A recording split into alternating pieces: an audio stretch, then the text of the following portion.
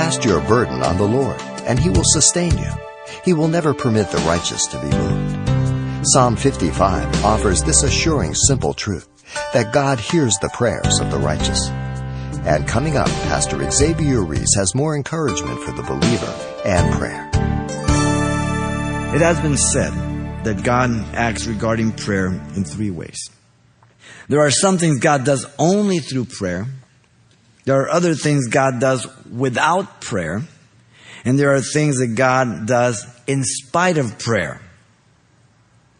You say, well, then why should we pray? Because you're commanded to pray. Because prayer is your breath line. It's like breathing. We're in communication with God. He ministers to us. Now, He is sovereign. Some things He will not do apart from prayer, some through prayer, and some in spite of prayer. Then how do you know when to pray? Don't worry about it. Pray. Pray without ceasing, Paul says in 1 Thessalonians 5:17.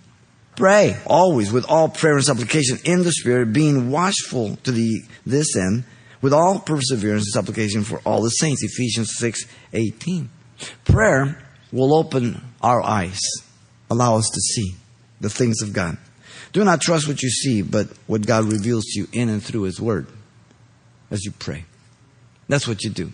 Not your feelings, not your emotions, not what other people tell you. Prayer protects me against anxiety, and yet we do everything until we have to pray. We're just not convinced that prayer works best. So I do everything I can. Then, well, let's pray. Nothing else left. Oh, really? Jesus said we are not to be weary or worried about the things of life, what we eat, what we drink, what we dress, and all that. And He gives us a lesson from the birds of the air and the lilies of the field in Matthew 6:25 through 34. Seek ye first the kingdom of God and His righteousness, then all these things shall be added unto you, He said. Paul taught that we are to be anxious for nothing, but in all things, by prayer and supplication with thanksgiving, and we're to make our requests known to God. Philippians 4:6.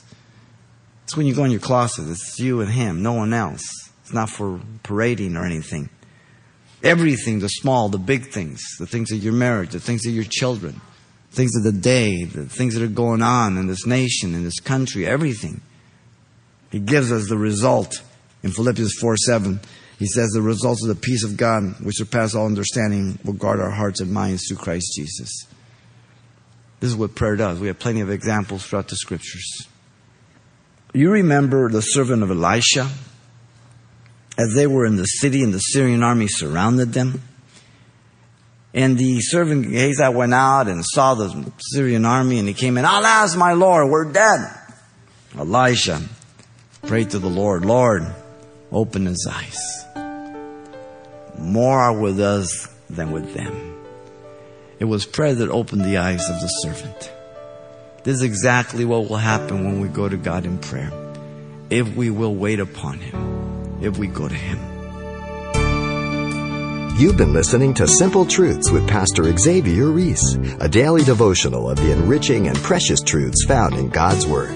We appreciate you listening each weekday at this time, but you can hear this program again by following the radio listings link at CalvaryChapelPasadena.com.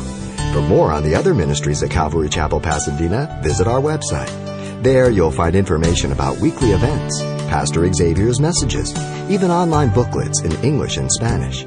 It's all at CalvaryChapelPasadena.com. Simple Truths is a radio ministry of Calvary Chapel Pasadena.